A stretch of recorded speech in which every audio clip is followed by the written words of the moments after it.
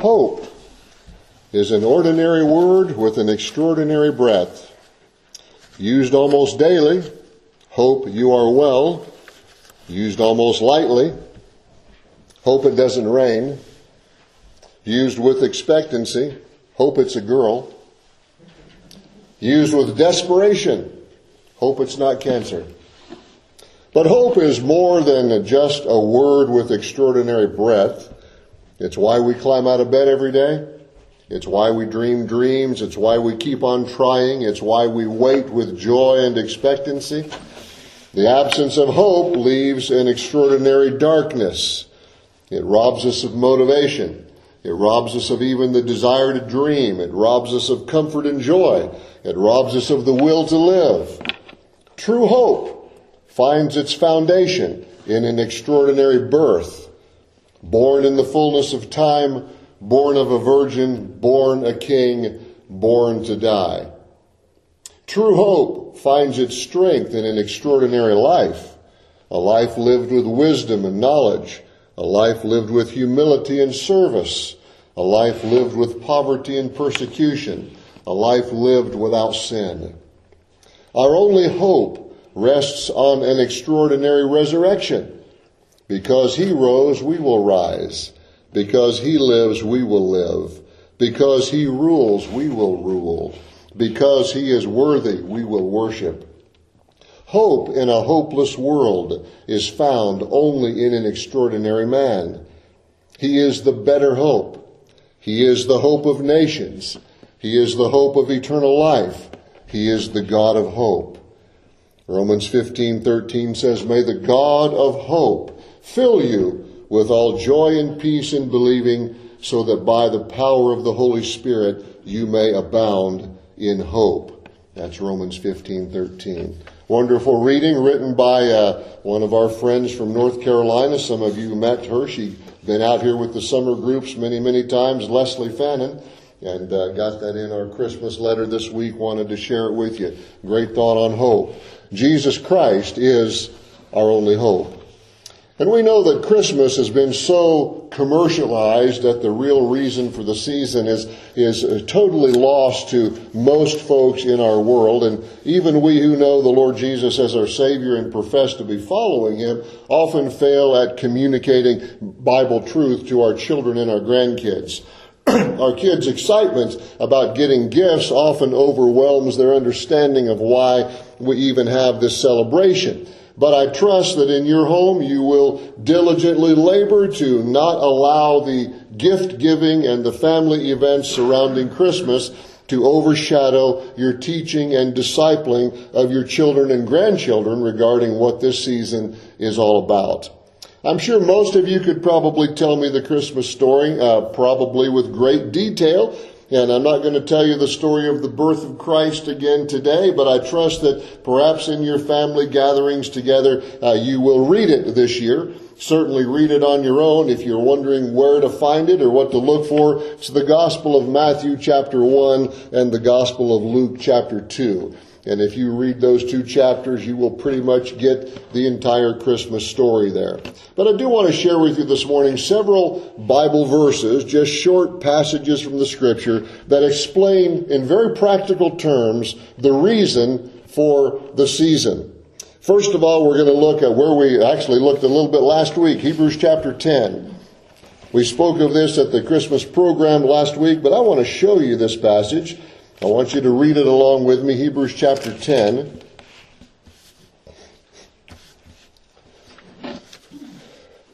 Hebrews is not often a New Testament book we go to at Christmas, but in chapter 10, the Scripture records for us some fascinating things that the Lord Jesus Christ said to God the Father. He is quoting from Psalm 40, but we are going to read here in Hebrews chapter 10. We're going to look at the first 7 verses. Hebrews 10, the first 7 verses. "For the law, having a shadow of the good things to come, and not the very image of the things, can never with these same sacrifices, which they offer continually year by year, make those who approach perfect." Now you're wondering what he's saying there. He's simply saying that all of the offerings and sacrifices that the Old Testament law prescribed They were just a shadow of the things to come. They were just a shadow of the Lord Jesus Christ to come. And he said those sacrifices which they make year after year after year after year can never actually perfect anyone, can never purify them, can never make them totally right with God, can never make them righteous in their standing before God. Because he said, if that's true, verse 2, for then would they not have ceased to be offered? For the worshiper, once purified, would have had no more consciousness of sin. In other words, if they truly were able to offer those Old Testament sacrifices and make themselves totally right with God in every way, then there was no reason for the sacrifices to continue year after year after year. But he says in verse 3, in those sacrifices there is a reminder of sins every year. For it is not possible that the blood of bulls and goats could take away sin. It isn't possible. It was just a temporary covering. Therefore, verse 5, when he came into the world, meaning Jesus Christ, when he came into the world, he said, sacrifice and offering you did not desire. He's speaking to God the Father, but a body you have prepared for me. In burnt offerings and sacrifices for sin you had no pleasure. Then I said, behold, I have come. In the volume of the book it is written of me, to do your will, O God. When Jesus says, sacrifice and offering you did not desire, he's simply stating that the entire Old Testament system was temporary. God did not want human beings bringing sacrifices and offerings forever, because the Old Testament sacrifices for sin were never designed to completely remove sin. They were acts of obedience to God. They were designed to remind us that we are sinners, as verse 3 said, that in those sacrifices there is a reminder of sins every year. So they were acts of obedience to God, designed to remind us that we're sinners, designed to remind us that we needed forgiveness, to remind us that death is the cost for sin, and to remind us that the ultimate Savior was one day coming to make the final sacrifice for sin. So God's answer to our sin problem was not do sacrifices forever. That was not God's desire. God's desire was, the Lord Jesus Christ says, a body you have prepared for me. And as we mentioned last week, how was the body of Jesus Christ prepared? What was that all about? It was through the virgin birth. It was a special, one-time, never before done, never since done circumstance where the Holy Spirit of God actually supernaturally caused Mary to become pregnant. It was the virgin birth. And it had to be so. It had to be that way.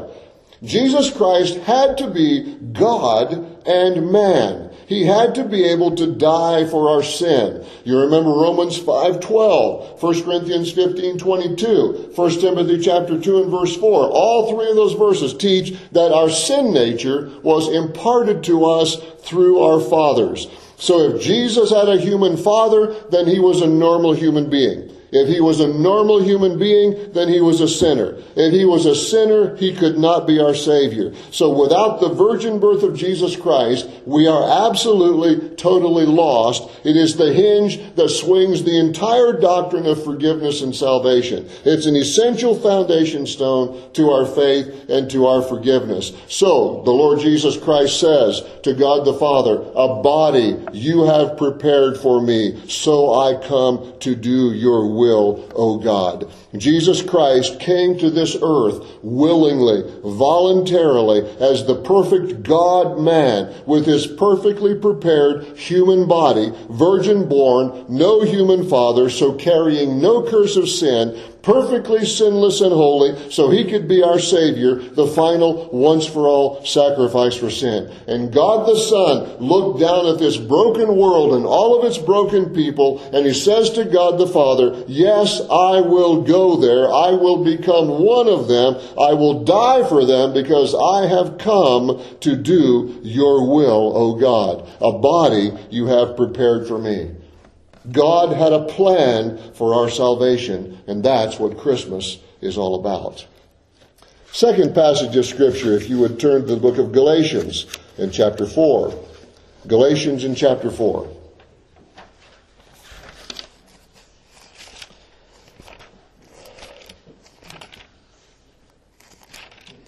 Galatians chapter 4, 2 verses. Verse 4 and verse 5. Galatians 4, verse 4 and verse 5. But when the fullness of time had come, God sent forth his Son, born of a woman, born under the law, to redeem those who were under the law, that we might receive the adoption as sons. Jesus stands out among all other figures of religion and history and humanity because he alone possesses the qualifications to be the Savior of our world. When the Apostle Paul says, in the fullness of time, God sent forth his Son, he is implying to us very strongly that Jesus Christ's existence did not begin in the manger in Bethlehem. Jesus Christ existed in heaven for all of eternity. As you well know in John chapter 1 and verse 1, in the beginning was the Word, and the Word was with God, and the Word was God. The same was in the beginning with God. And you say, what is the Word? Well, he explains it in verse 14 of that chapter, where he says, the Word became flesh and dwelt among us. We know the Word is the Lord Jesus Christ. And so John says, in the beginning was the Word was with God, the Word was God. And so the Apostle Paul writes here, in the fullness of time, when everything was lined up in the whole world, all the nations of the world were what they were supposed to be, all the people of the world were everything that had to be all in arrangement, in the fullness of time, when everything was ready, God says, all right, now it's time. He sends forth his Son, who has existed with him for all of eternity, as God the Son. He was born of a woman, again, the virgin birth of Christ. Born under the law, to redeem those who were under the law, so we could all receive the adoption of sons. You see, if God alone can save, which is true, God's the only one who can save, then the Savior has to be God. If man has to bear the punishment of sin because man has sinned, then the Savior also has to be a man. If the man who bears the punishment of sin can't have his own sin because he can't have his own sin if he died for somebody else's, then there's nobody but Jesus Christ who could ever fulfill that role. He was God. He was man. He was sinless. He sent forth his Son in the fullness of time, born of a woman, born under the law, to redeem those who were under the law. In other words, he had to keep the law of God perfectly. He had to be absolutely sinless. So at the perfectly planned moment, God sent forth his Son, who was uniquely qualified to accomplish God's plan of salvation. Then the third verse we'll take a look at, 1 John chapter 3. 1 John chapter 3.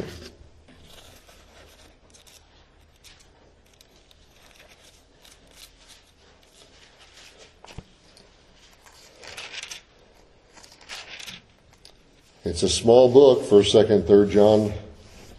As I was thumbing through my page here, I went right past it. Go back there. 1 John chapter 3. 1 John chapter 3. Beautiful book in 1 John. John writes in verse 8. 1 John 3, verse 8. He who sins is of the devil, as for the devil has sinned from the beginning. In other words, a person who lives in habitual practicing of sin, they're doing so because the devil is leading them to do so. He said that's what the devil does all the time. But that second half of that verse, notice he says, for this purpose the Son of God was manifested, that he might destroy the works of the devil. Why did Jesus Christ come? To destroy the works of the devil.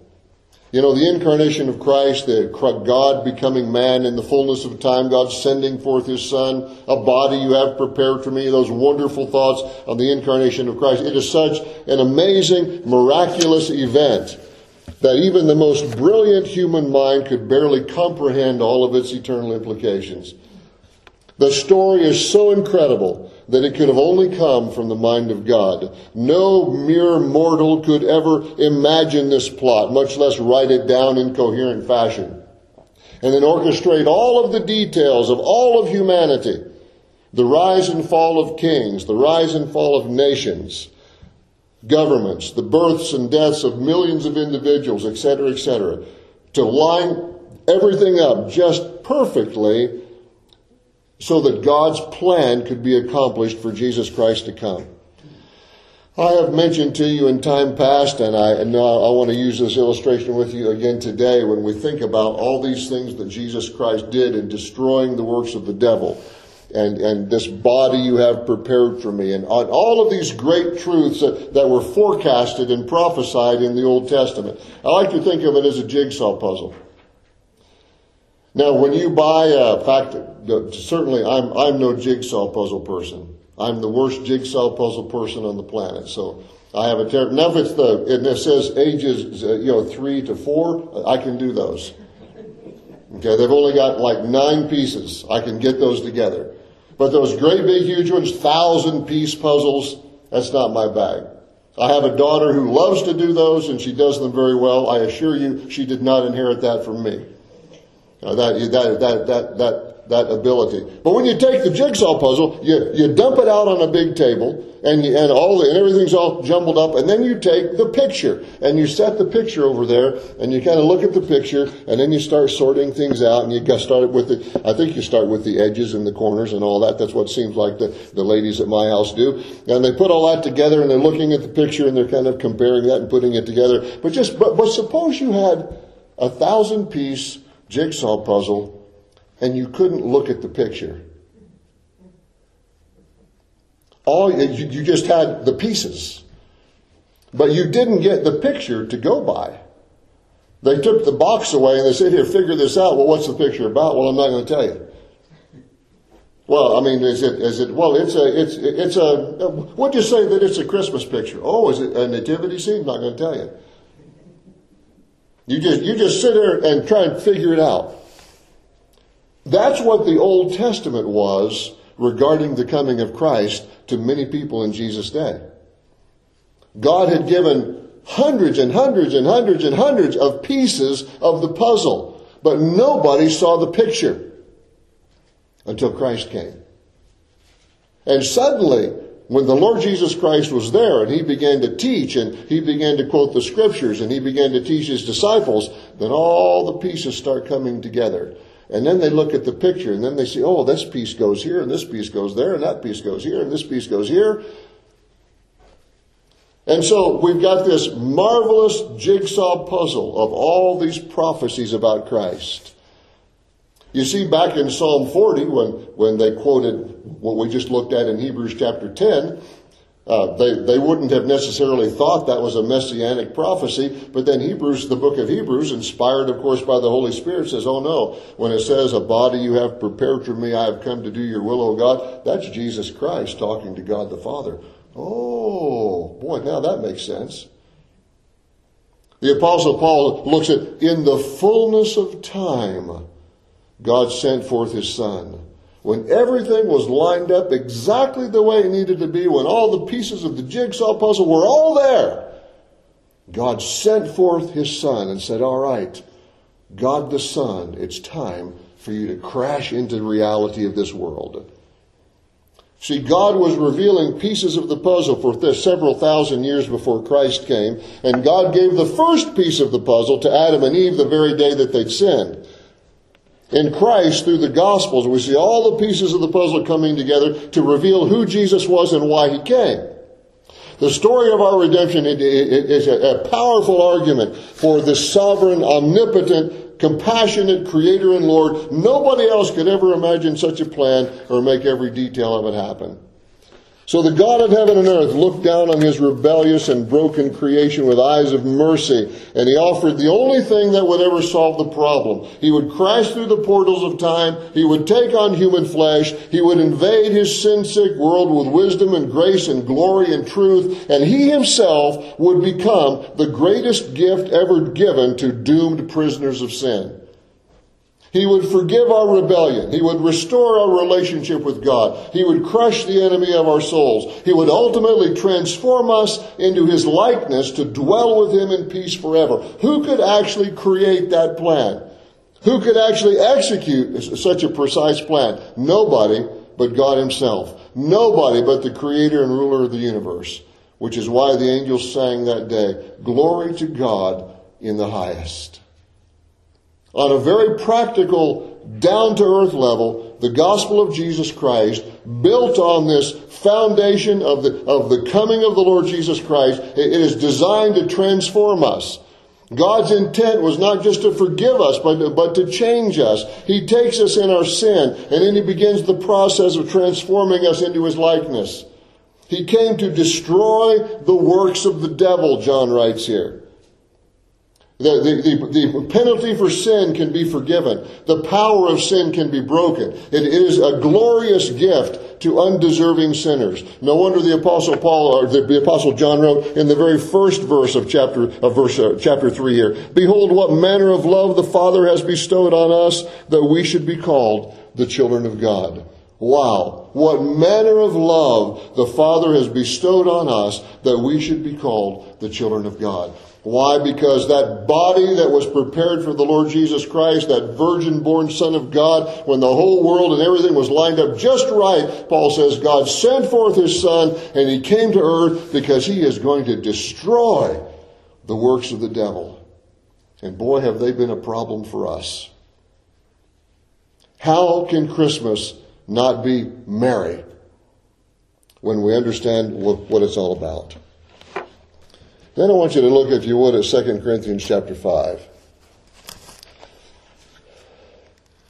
Another marvelous, pivotal, theological chapter in the Bible. 2 Corinthians 5 is a wonderful, wonderful chapter.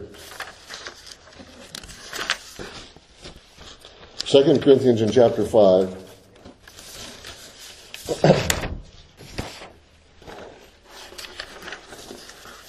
One verse here that the Apostle Paul writes, and again, we could read, there's so many wonderful preaching opportunities here in 2 Corinthians 5, just as there is in 1 John 3 and those other passages. 2 Corinthians 5, look at verse 15. Just one verse. 2 Corinthians 5:15. "And He died for all," meaning, of course, Christ, "that those who live should no longer live for themselves, but for Him who died for them and rose again." Christ died so that those who live should live no longer for themselves, but for Him who died for them and rose again. Think about that little 3-word description of what sin does to us. Live for themselves. That's what we all do from the beginning of our lives. We all tend to be focused on what we want and what we think we need. We want it all our way. We want everybody to stay out of our way. We want to be in control of our lives, and we want to live by our own rules. We tend to have this unspoken thought that we want to be agreed with and accepted and respected, whether we deserve it or not. And in our self-centered sin natures, we tell ourselves that we need everything that we want, and then we judge God and other people by their willingness to give it to us or get it for us. You see, if we're honest, we all wrestle with that old sin nature concept of living for ourselves.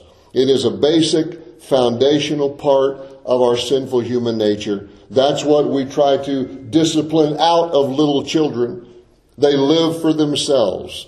I want to be picked up, I cry. I'm hungry, I cry. I don't feel good, I cry. And I want my mother to jump when I cry, because I am living for me. And as children grow, we try to get them to wait. We try to encourage them to defer their gratification. We try, and in fact, all through our lives, if we're honest, we wrestle with living for ourselves. It's a basic, foundational part of our sinful human nature. It explains why we get irritated and why we get impatient. It explains why some folks struggle constantly with being unhappy. It explains most of our conflicts with other people and why we get angry with God, because He didn't give us what we want or what we think we deserve. You see, we all wrestle with living for ourselves. And during the Christmas season, we celebrate the fact that Christ came not only to destroy the works of the devil, but also so that we could stop living for ourselves and start living for Him. As Paul said, Christ died for all, that those who live should live no longer for themselves, but for Him who died for them and rose again. Christ came so we would not be living, so that I would stop living for me and start living for Him. Christ came so that you would stop living for you and start living for Him. He came to rescue us from the effects of sin by destroying the works of the devil, and He came to rescue us from us who are living for ourselves. You know, way back in the Garden of Eden, when Satan came to Eve, and he said to her, if you just eat the fruit, you'll be like God. You know, I mean, did God really say that? Of course, we've talked about this many, many times. He's getting Eve to question the Word of God. Did God really say that? Is that really what He meant? You know, if you just eat the fruit, you can be like God. You know what He's basically saying to him? Satan is basically saying to Eve, you don't need God. You can be one yourself. You can have all the things God has. You can be just like God if you'll eat this fruit, because you don't really need God. And ever since she took the fruit and gave it to Adam, and Adam took the fruit, knowing full well exactly what he was doing, people have been struggling with this concept of self-sufficiency, self-reliance, living for ourselves. Those voices of self-sufficiency, very, very attractive to us, because we don't like to think of ourselves as weak and needy. We don't like to think of ourselves as being dependent on anyone. We don't like to think of ourselves as people who need to be rescued from ourselves. We like the story of the self-made man who pulled himself up by his own bootstraps and did it all on his own, with no one to thank but himself. Very appealing to the human nature. But the message of the gospel, it is devastatingly humbling, because it tells me that I am in a hopeless, impossible, irreversible condition apart from Jesus Christ. You know, even Adam and Eve, before they sinned, they couldn't make it on their own. God came down every day and spoke with them in the Garden of Eden. Even before they sinned, God came and spoke with them every day. They still needed God even before sin, because God designed us to need Him.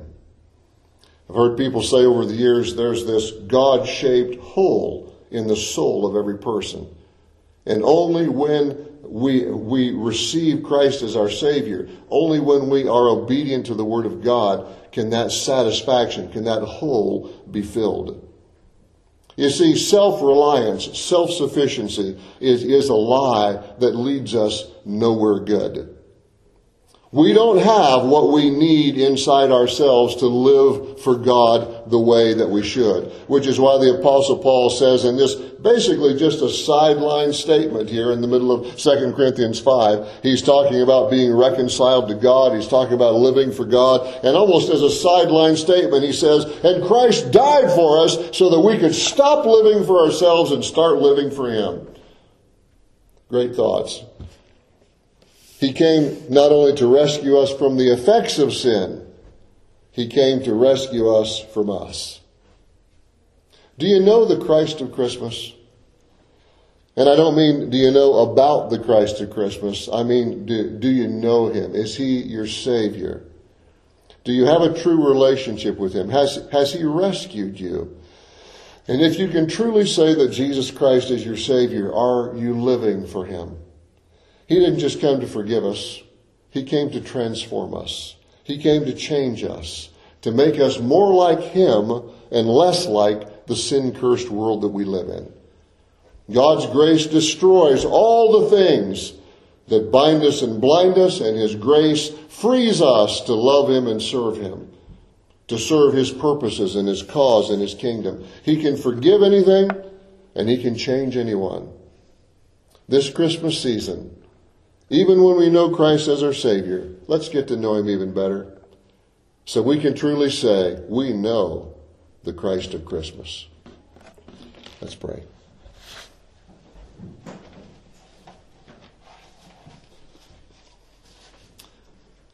Lord, we know that there are millions of people in our country who don't really have a clue what Christmas is all about. Oh, they might see nativity scenes. They might have some sort of Christian background that tells them that this is about the birth of Christ, and we see Mary in the manger and Joseph looking over her shoulder and all the other pictures that we have of these nativity scenes and nice, warm, fuzzy, sentimental thoughts about the little baby in the manger.